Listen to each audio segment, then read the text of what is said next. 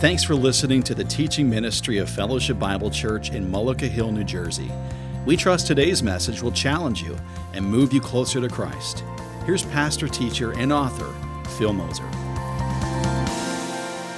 Well, we are between series, and so we're going to take a moment for the next 2 weeks to walk you through something that's really, really important, knowing what to believe. Now, if you were with us about a year and a half ago, you might say, Phil, this is familiar. We've done that before. We're going to do a shorter version of it this time, and I just want to underscore for you why it's so important that we think about that. In a recent survey that George Barna did, 58% of all Americans said that they did not believe, that they thought that moral truth was up to every individual to decide. Now just think about that for a second. That means that outside of the church, 6 out of 10 people think that what's right for them is what's right for them, and what's right for you is what's right for you. But you're not allowed to say, no, there is truth that is outside of us that should dictate to us how we live and how we believe. In fact, in the most striking sense, not only it's 58% outside of the church, but within the church, that number is 48%. 48% of people within most churches believe that it isn't up to God to decide what moral truth is, but it's up to you to decide what moral truth is. So for a moment, understand the importance of us pausing and saying, these are things we believe is vitally important. Now, in the pew in front of you, I want you to pull this out right here. It says, what we believe and practice. So this is where we're going to spend the next 2 weeks, all right? We're going to spend the next 2 weeks there, and if you open that up, you'll be able to follow along, and I'm going to move kind of rapidly through this particular section. But as we do that, I just want you to remember, these are the 7 things that we as a church say we believe. And we believe these things because the Scripture unpacks them for us. And so we're going to talk about those today. We're going to take them in a kind of a high-speed fashion. If you want to know more, go back about a year and a half ago, pull up this series, Knowing What to Believe, and we took a little bit more time with each of them. But it's important for us just to pause and go back over the fundamentals again. Now, you might be saying, Phil, I already know all of those. I've learned those since I was a child. Today's going to be a little different in that after each one of these 7 statements, I'm going to give you an implication. That is, an implication that kind of synergizes what we believe and how it affects or how it has an impact in how we should live today. So it's going to be a little different that way. So even if you've learned all these things before, it's great to review them. It's great to go over the fundamentals, but it's also great to recognize some of the implications. Let's take this first one. Here it is. We believe there is but one God who reveals himself to us as Father, Son, and Holy Spirit. We believe there is but one God who reveals himself to us as Father, Son, and Holy Spirit. Now, if you've taken notes, just kind of jot down these references along with these ideas, okay? So here's the first one. Deuteronomy 6:4. Hear, O Israel, the Lord our God, the Lord is one. That's why we say we believe there is only one God. You say, well, doesn't everybody believe that? The Egyptians didn't believe that. The Egyptians had 2,000 gods to worship when this particular scripture was written. The Greeks didn't believe that. The Greeks had 12 gods, main gods, and then a bunch of little mini-gods and goddesses. And the Romans didn't believe that when the New Testament came into being. The Romans believed that there were 12, somewhere between 10 and 14 gods, depending on who you were following. The point is this, that almost all cultures are polytheistic. They believe that there's more than one God. The Christian doesn't believe that. The Christian believes this verse. Hear, O Israel, the Lord our God, the Lord is one. Which is really important because when Jesus says in John 14, Jesus said, I am the way, the truth, the life. He's speaking of only one way. So it's important that we believe these truths from the Scriptures. Now, it can get a little confusing because of this verse, 2 Corinthians 13:14.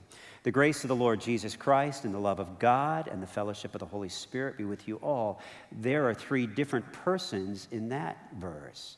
And as well as in this verse, 1 Peter chapter 1.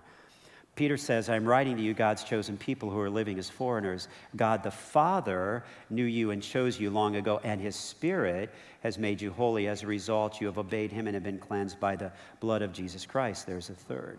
And so we would define this one God as what we call a triunity.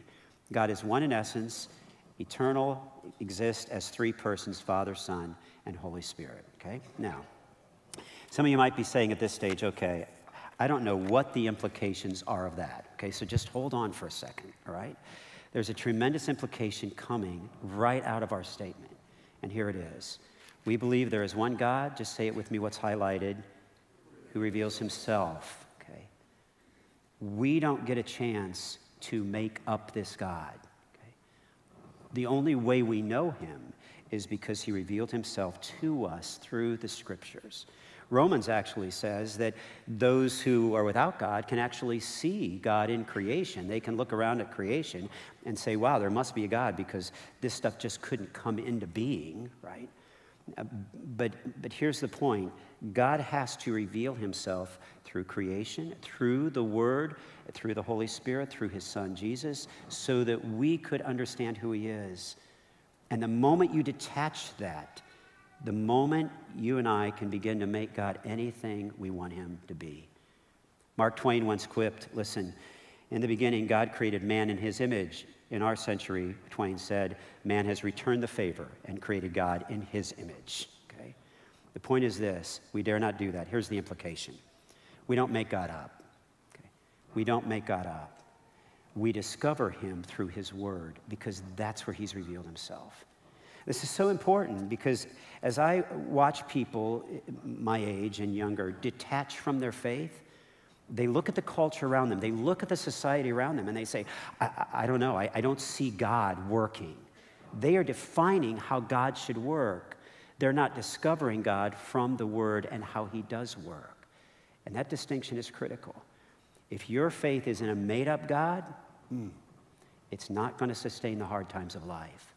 But if your faith is in the God who revealed himself in the scriptures, then your faith will sustain through the difficult times. Here's the second idea. If you're following along in that little brochure, we believe that Jesus Christ is the eternal and only Son of God who is both fully God and fully man. We believe that Jesus Christ is the eternal and only Son of God who is both fully God and fully man. If you want to write a verse down there, you can write down John 3:16. For God so loved the world that he gave his only Son, right? So we believe that Jesus Christ is the eternal and only Son of God, who is both fully God and fully man.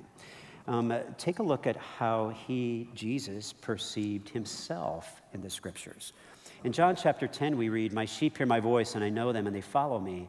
My Father who has given them to me is greater than all, and no one is able to snatch them out of my Father's hands. And then Jesus said, I and the Father are one. Now, just know this. This is typical of how Jesus responded about who he was with the Father. I and the Father am one. He has no problem saying that he is God. And it's one of the reasons the religious leaders that didn't like him, without him saying this, made a case that they could destroy him because they said, listen, you've made yourself to be God. Nobody can make themselves to be God. Jesus said, I and the Father am one. He never corrects them when they say this, by the way, throughout the Gospels. It's really remarkable. They say, he's claiming to be God. Jesus doesn't say, whoa, whoa, whoa, whoa, whoa. No, that's not what I meant. Okay. Jesus doesn't answer that. Instead, he says, yes, that is who I'm claiming to be. Remember, that's what actually brought about his crucifixion or his judgment by the religious leaders. The religious leaders said they brought up all kinds of false accusations, and they didn't have anything against him. And then in that trial at midnight, all of a sudden Jesus says, yes, I am the Son of God, and you will see the Son of Man coming on the clouds. And he quotes from Daniel, which is clearly in that passage an expression of who God was. And the religious leader, Caiaphas, right there, tore his robe and said he's claiming to be God. Okay. Jesus didn't say, no, that's not what I meant. Jesus was fully and is fully God. But notice something else. We believe that he's fully human as well. Philippians chapter 2, verse 7 and 8. That's the passage you want to write down there. Jesus emptied himself, being taken the form of a servant, being born in the likeness of men, and being found in human form, he humbled himself by becoming obedient to the point of death, even death on a cross. Being found in human form. Here's the point.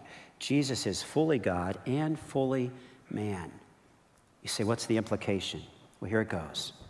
The implication is when we study the deity of Christ, we are drawn to worship him. When we sing about Christ, when we sing about the cross, when we sing about that, we're drawn to worship him. Now, I'd feel really uncomfortable, like if all of a sudden someone said, hey, let's have a worship Pastor Phil day, okay? I'm not God. You're not supposed to worship people who are not God, right? But note this, when we study the humanity of Christ, we're inspired to live like him. So even though we are not him, when I watch him operate in his humanity, that is, depend upon the scriptures to handle temptation, when I see him praying morning, noon, and night, when I see him using the resources I'm supposed to use, guess what? I can say, wow, that's how I'm supposed to live like Jesus. When I see him serving others, when I see him with his lack of condemnation of someone who is repenting, but rather seeking to help them and restore them, when I see his self-sacrifice, when I see all of that, I'm inspired to live like him. I don't sit back and say, well, he's God, I can't do that. I worship him as God, and I'm inspired to live like him as well. That's because Jesus Christ was fully God and fully man. Here's your third one. We believe that man was created in the image of God and that he sinned, separating himself from God, and is destined for eternal separation from God. Now, just let me camp on this one for a little bit, all right? Because this has tremendous implications into the world in which we live. We believe that man was created, just say it with me, in the image of God, okay? Now, I'm going to show you that in the scriptures in a moment, but let me just quote Bob Kellerman for a moment. The world has over 250 models of human personality. Okay, just get this. You can be whatever you want to be, frankly. You got 250 options, okay? Human reason has attempted to understand the creature through the creature. This is so important. Watch this. We attempt to understand ourselves by looking at other people around us and trying to understand them, okay? But the Bible, by contrast, he says, provides us with the inspired understanding of our nature. That is who we are. Through God's revelation, we come to understand the creature through the Creator. This is so important. This is in the opening pages of Scriptures. This is what we read. Then God said, let us make man in our image, after our likeness. So God created man in his own image. In the image of God, he created him. Male and female, he created them. There it is. You and I have something in us of the image of God. Now, granted, in the fall, that's shattered. I get it. But you must understand that you can't move away from the fact that we just didn't happen. We were created in the image of God. You say, well, what does that mean? Let me give you 4 words, okay? 4 words the image of God in us means. The 4 words are connect, think, choose, feel. Just say those with me. Connect, think, choose, feel. Say them with me one more time. Connect, think, choose, feel. This is what the image of God looks like, okay? We are to connect. We are relational beings. We're to have relationships, communication, conversations, care for one another.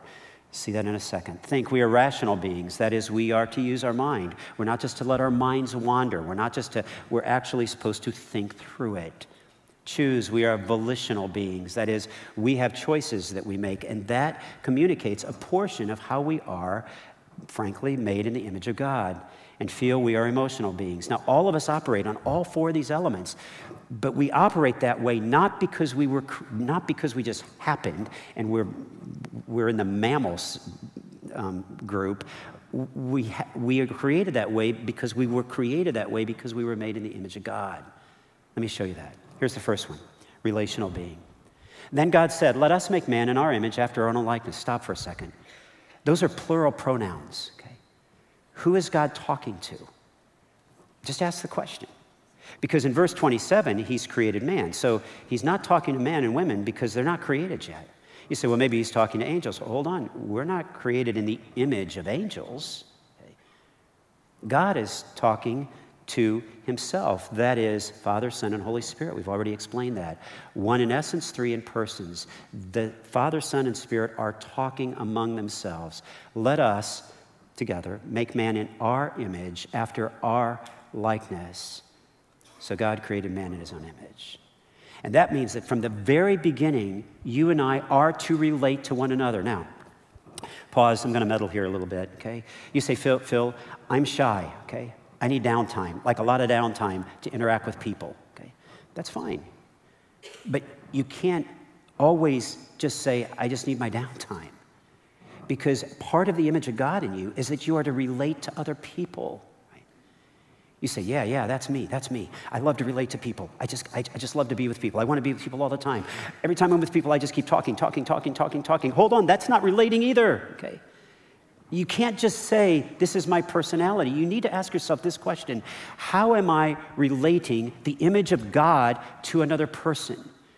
If I talk too much, I need to be a better listener. If all I do is listening, I need to be a better talker. Whatever it is, I have to learn to relate to other people because I'm made in the image of God. Let me show you all these other ones real quickly here. We think, we feel, we choose, and we relate. Notice that when sin takes place in Genesis chapter 3, so when the woman saw that the tree was good for food and that it was a delight to the eyes and that the tree was to be desired to make one wise, she took of its fruit and ate, and she also gave some to her husband who was with her, and he ate. You immediately see that she is feeling, choosing, and thinking about things. She saw it. She thought about it. It was a delight to the eyes. It looked good. She desired it. She felt something about it emotionally. She took it. She chose it. She gave. She related to her husband through it. All of those elements are part of the image of God. Now, they fall apart here because sin's getting injected into them. But I just want you to see momentarily how vital those are. Now, if you've ever asked yourself the question, like something like, hey, it would have been a lot better if God would have just created this world and he wouldn't have put that tree of the knowledge of good and evil in the middle of the garden, because when he put that tree of knowledge of good and evil in the garden, he gave them the opportunity to choose, and they chose poorly, and guess what? We have pain and suffering, and the world's at war because of it, okay? You might say, if I was God, I would have done that differently. Hold on. We are made in the image of God. God thinks, feels, chooses, and relates. That is part of who we are in our being. Let me see if I can show you real quickly. Sometimes when I get discouraged, a little disappointed, like things are hard, and I wonder if anybody really cares about me, or I sometimes might just wonder if I'm, special, okay? I'm glad I have my iPhone, because, an iPhone's got an app for everything, right? So all I got to do is turn it on. It goes like this. Just listen. I love you, Phil Moser. I think you're special. Okay. See how good that is? Okay. Let me just play it one more time for you, just because you might not have heard it, and because I want to feel special, right? Okay, just let me play it one more time. Here it is. Come on. Here it is. Just listen real carefully. I love you, Phil Moser. I think you're special.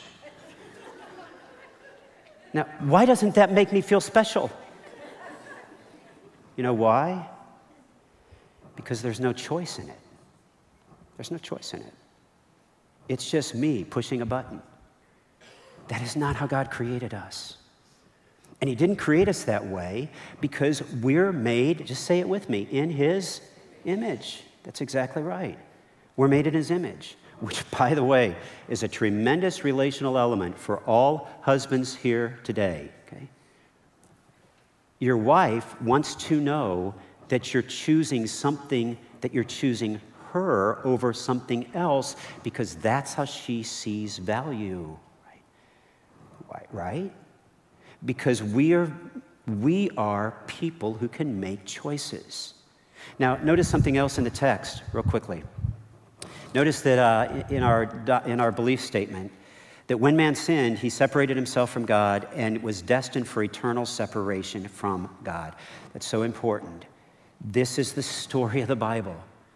We don't make ourselves right with God. We are separated from God. And not only are we separated from God, but that's an eternal separation. The Bible clearly teaches that we are eternally separated from God unless something happens outside of us. I'll get there in a second. Let me go back and give you implication 3, okay? We believe this is the implication. And it has to do with being made in the image of God. Because we were created in the image of God, all human life is sacred and should be treated as such. That means the unborn, the newly born, the young, and the old should be treated as if they were made in the image of God. So important. Notice that I just didn't say the unborn. That has been under attack in our era, in America for a long time, that the unborn has been under attack. But I want you to see something really, really important. That when we say life happens at conception, what I want you to see is that the image of God happens at creation. Okay? God said, let us make man in our image. In the image of God created he them, male and female. There's your picture. At the point of creation, the image of God is passed on. So it's not just about life taking place at conception, it's about the image of God being placed into that little life at conception. But I just want to add this thought to you. We sometimes have erred in arguing for the sake of the unborn, but we don't give a lot of care for the newly born, the young, and the old. Okay? The same passion should apply to both. Why? Because it's the image of God in the unborn, it's the image of God in the newly born, it's the image of God in the young, and it's the image of God in the old. Which is why when God just laid on my heart to do the book for Ukrainian children, it was so evident to me that there were children who were made in the image of God. That's why James says, pure religion and undefiled is this, to visit the orphans and widows in their need and to keep oneself unspotted from the world. The point is that we should be caring for all of humanity like that. By the way, the point is, that's how you should be caring for the people who cut you off in traffic. Okay. You say, they're not made in the image of God. Maybe I can help them see God, okay? The point is this, that get control of your road rage, all right? These are individuals made in the image of God. By the way, this should change the way that you and I treat one another, the way we talk to one another.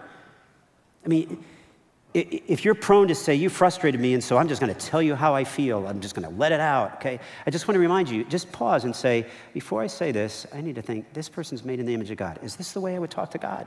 Okay.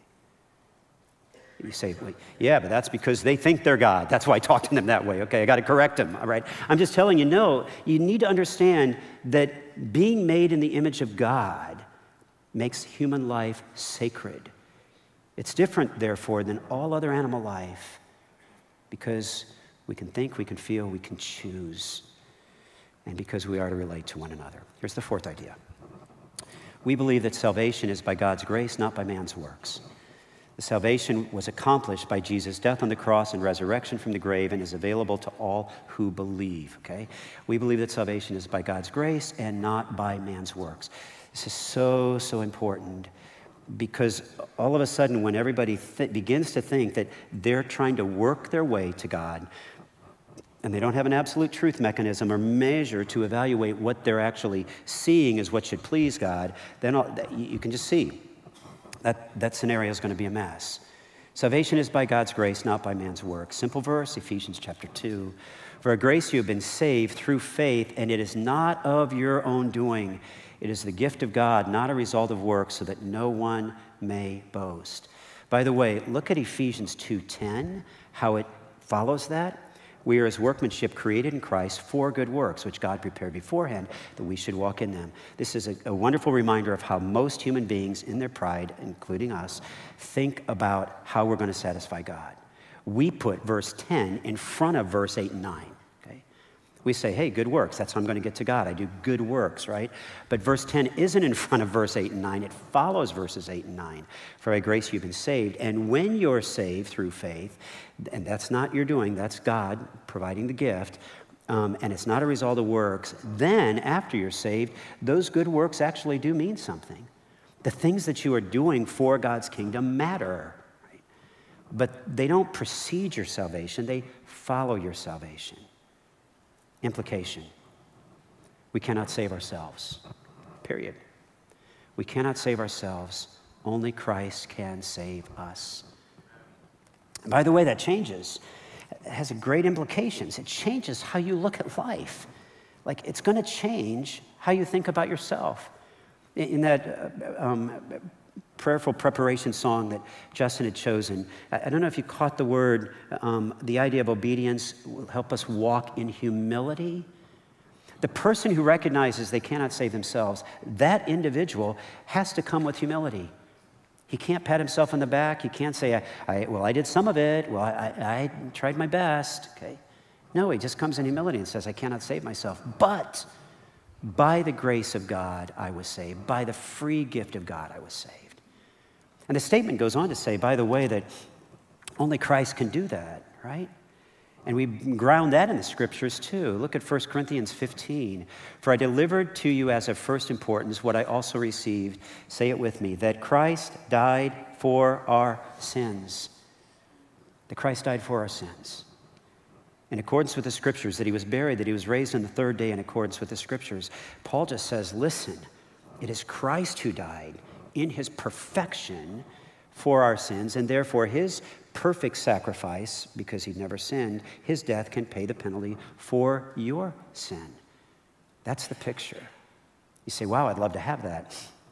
That's why God put Romans 10, 12, and 13 in the Bible. For there is no distinction between Jew or Greek, for the same Lord is Lord of all, bestowing his riches on all who call on him. Here's the point. You don't have to say, listen, well, I grew up in a religious home, or I didn't grow up in a religious home. It doesn't matter. What matters is verse 13. For everyone who calls in the name of the Lord will be saved. You can call. In fact, in the little book that I had done for the Ukrainian children, I was trying to find a way to bring about the discussion of salvation into a children's adventure story. And I remember when I realized that I had discovered the idea. I had the little boy in the sea, unable to save himself. He swam to the shore. He had a life preserver. He pushed his sister along. When he finally gets there, he should be so encouraged because he's at the shore and there's a storm. But the problem is there's cliffs on the side and he can't do it. No matter how hard he tries, he crawls up on the rocks and the waves push him back. He crawls up again. And when the keeper of the lighthouse asked him the question, could you save yourself? He said, no. No matter how hard I was swimming, no matter how hard I was trying, I couldn't save myself. You had to reach down and pull me out of the water to save me. And Constantine says, exactly. That's how it is. For by grace you're saved through faith. It's not of yourselves. You and I must come with humility and say, I cannot save myself. Okay? This is such an important distinction. God doesn't look at us and say, oh, but you're a better person than the others, so I'll save you instead. That's not how God works. There's no distinction between Jew or Greek. For the same Lord is Lord of all, bestowing his riches on all who call upon him. Number 5, here we go. We believe in the absolute authority and accuracy of the Bible as God's word to us and its relevancy to our lives today, and that every Christian is called to live according to its instruction. Now, let me talk about that briefly. There's 3 words there that are really important. Authority is one of those. We don't take our authority from any place else other than the scriptures. Fellowship Bible Church is a church that doesn't have a denomination associated with it. We don't have a headquarters building someplace. So the only authority we really have is the scripture. We believe that scripture is accurate. Right? That the Bible was accurate in what God gave to us. And here's the third one. It's really important because we chose this word carefully. We believe that it's relevant. When someone says, oh, it's an old book, right? If it's authoritative and it's accurate, then if it's relevant, then every Christian is called to live according to its instruction. In fact, just let me show you that real quickly. Here it is in 2 Timothy 3, 16 and 17. All scripture is breathed out by God, profitable for teaching, for reproof, for correction, for training in righteousness, that the man or woman of God may be complete, equipped for every good work. That this is the process to maturing. It's right here, okay? It's here.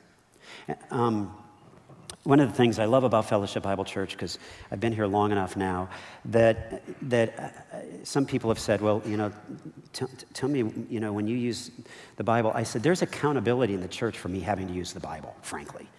I said, here's what would happen. If I stepped up there and just gave a TED Talk next week without my Bible, okay, I go home and Kim would be the first to say something to me.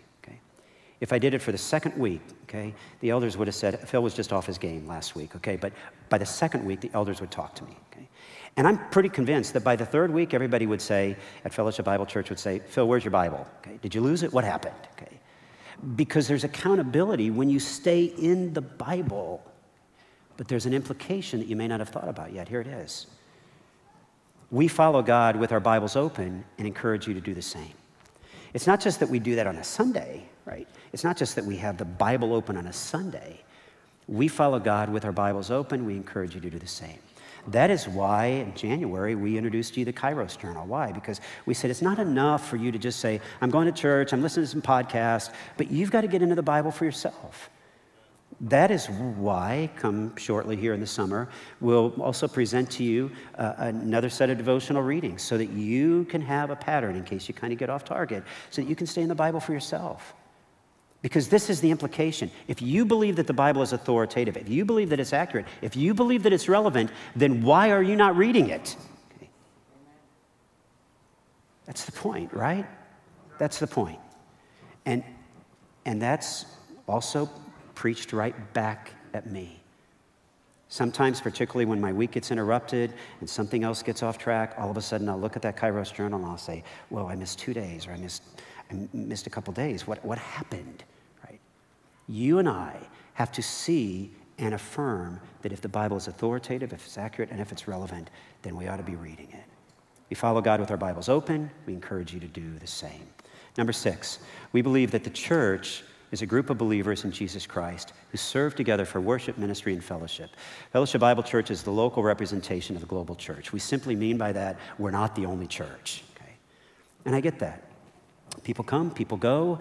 We're not the only church, and we're not even the only church in town, okay? Maybe if we were in another part of the world, we'd be the only church, but we know we're not. The point is this: we want to be a local representation here on this corner of the church to the world. And I noticed something else in this statement, that we believe the church is a group of believers in Jesus Christ, which if I show you 2 pictures, most people would look at this picture, and what's in the circle is what they would see as the church. But the Greek word here is the word ekklesia, which is a gathering of people, which means that's not the church. This is the church. You understand that distinction? The church is made up of the people, not of the building, not of the building. The building is a campus. The building is a house. The building is where we might gather. The building is where we might do ministry. But the building is not the church. In the New Testament, the church was the people. And notice this about these people. We serve together for worship, ministry, and fellowship. 3 things we're supposed to do together. Okay? Worship, here they are, quickly. Through worship, we inspire to point each other towards the Lord. Our worship should be about inspiring one another to point each other towards the Lord. Okay? Here it is in 1 Corinthians 14:26. What then, brothers? By the way, context. 1 Corinthians is written to a church that was so consumed with itself, it was biting and devouring itself. Okay? Maybe you've come from a church like that. At times, parts of Fellowship Bible Church have been like that. We're human beings. Someone has said Christians are like porcupines trying to huddle together on a cold winter night. First, they huddle together for warmth, and then they prick each other and move apart again, okay? So that's the image, okay? But here's the idea. When you come together, each one of you has a hymn, a lesson, a revelation, a tongue, or an interpretation. Let all things be done for building up. It's about worship inspiring us towards the Lord, not about us, not about us. Churches divide all the time because people like things done their way. Here's the other idea. Through ministry, we work to mature each other in the Lord. Through ministry, we work to mature each other in the Lord. By the way, the word ministry in the Bible is the word that speaks of serving. It means that you're interested in the other person. You're helping them. You're not making it about you. Serving together through ministry, that is in somebody else's life, we work to mature each other in the Lord. Now note this in Ephesians chapter 4, and he gave the apostles and prophets and evangelists and shepherds and teachers to equip the saints for the work of the ministry, for the building up of the body of Christ. One of the coolest things, and at times one of the frustrating things, is that Fellowship Bible Church is largely run by volunteers. Okay? It's a big volunteer organization. And that's a cool thing, because that's what's going on here, right? That all the saints should be involved in the work of the ministry. It's a frustrating thing, because sometimes when you have volunteers, sometimes the volunteer forgets to show up, okay? And but here's the picture. The saints, that is the believers, are doing the work of the ministry for the building up of the body of Christ. And I love the way that passage goes on to continue to unpack it.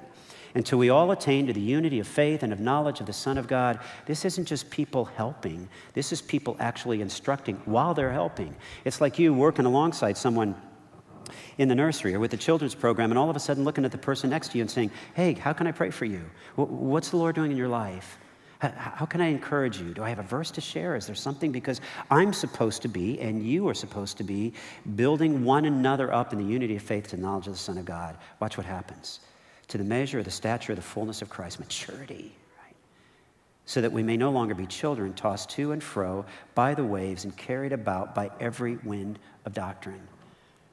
I was just with our granddaughters last night, and it was cool because Grandpa got a chance to treat them to ice cream. Okay, so that's like a total blast. Okay, and here is this ice cream cone, and I'm just following her around.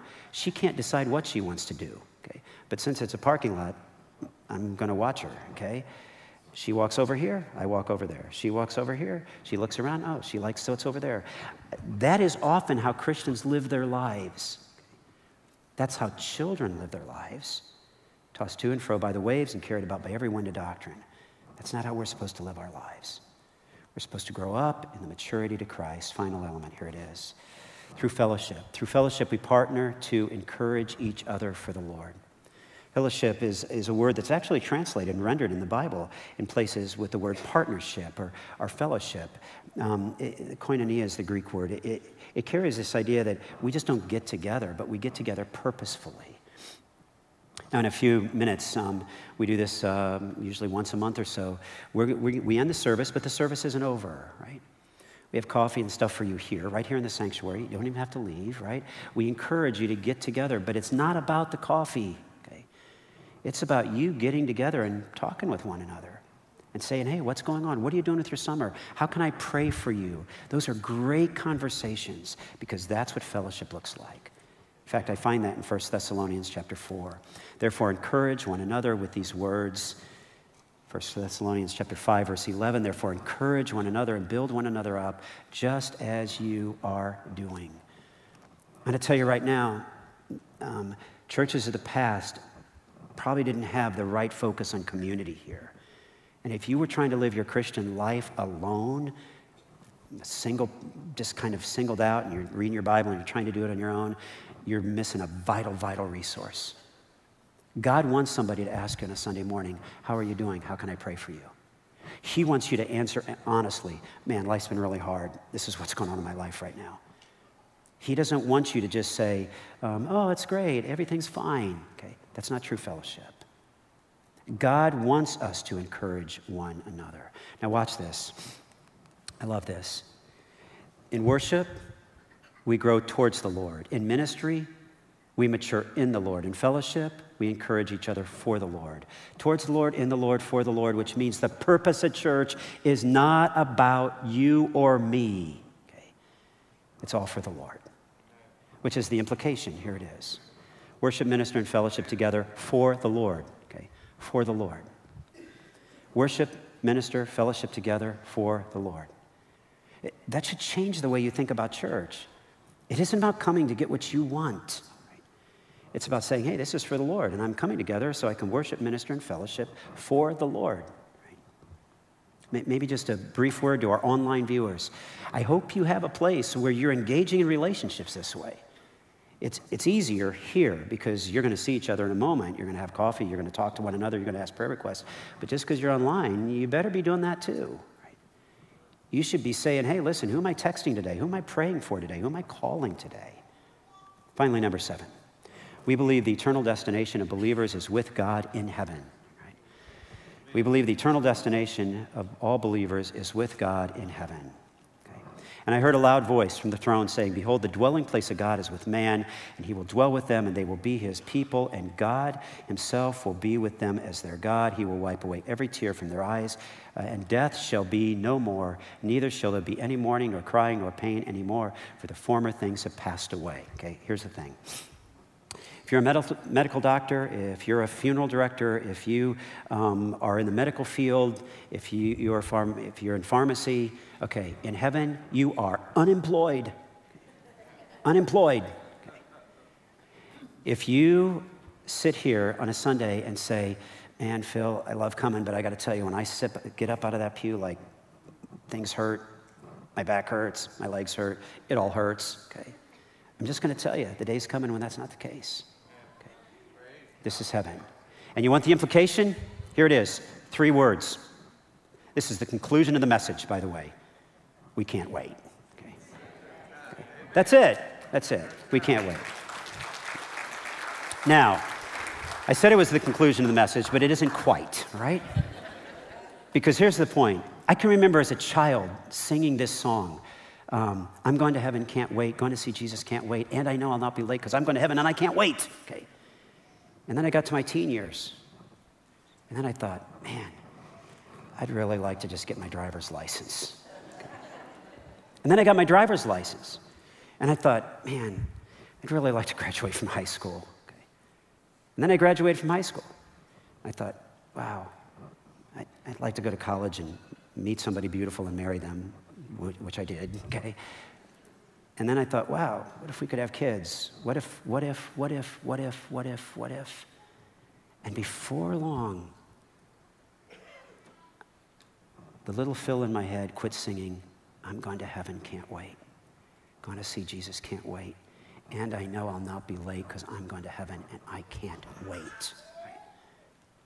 In the world in which we live, we should be saying, I can't wait. Right?